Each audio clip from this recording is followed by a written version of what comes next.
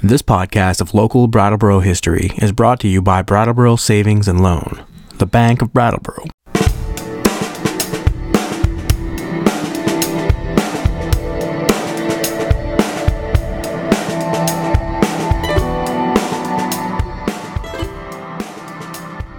It was 104 years ago this week that President William Howard Taft visited Brattleboro.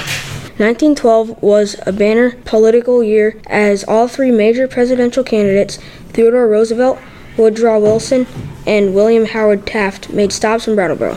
On October 7th, over 3,500 people gathered at Island Park to welcome President and Mrs. Taft. The Tafts were on a 6-day automobile tour of Massachusetts, Vermont, New Hampshire, and Maine. They began in Dalton, Massachusetts, and traveled in 3 cars from Massachusetts to Wilmington, Vermont, and then from Wilmington to Brattleboro. In that distance, they began running almost 2 hours late. When President Taft stepped behind the podium on Island Park, he humorously blamed all of the thank you ma'ams along the way for the delay. Thank you ma'ams are bumps and depressions in the road that cause your automobile to slow down and your head to bob when you hit them. When the Tafts arrived in Brattleboro, they first went to the Esty mansion on School Street known as the Florence Terrace. There they had a late lunch with the Esty family and prominent Brattleboro members of the Republican Party like Clark Fitz and George Dunham. In 1971, the Florence Terrace was torn down and the Moore Court housing complex was built in its place. President Taft spoke at Island Park for less than 10 minutes. He was on a tight schedule and was expected to drive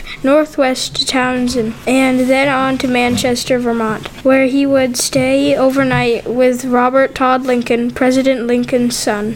The reason he wanted to stop in Townsend was that his grandfather had settled there around 1800.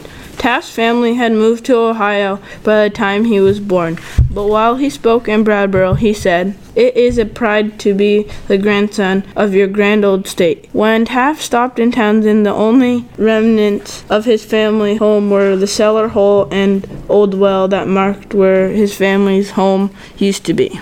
Back in Brattleboro, during his speech at Island Park, Taft said the following: "If there is any spot more beautiful than Vermont at this time of year, I challenge any Vermonter to tell me."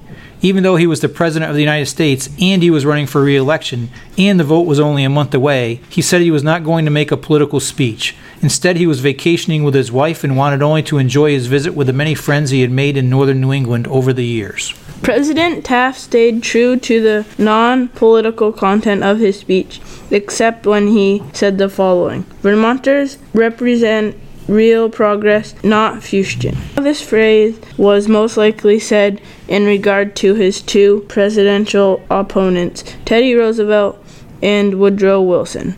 Both of them were promising progressive changes for the United States. President Taft used the word Fustian, and we had to look it up to see what it meant. Fustian means pompous, inflated, pretentious speech making without any actions to support it. So President Taft was suggesting his 2 opponents talked a lot but didn't really back it up with actions that benefited the people of the United States. We are surprised the word Fustian has fallen into disuse as it seems to describe many of today's politicians. On Election Day, William Howard Taft gained the most Vermont votes. However, in 1912 there were 48 states and Taft had only won 2 of them, Vermont and Utah.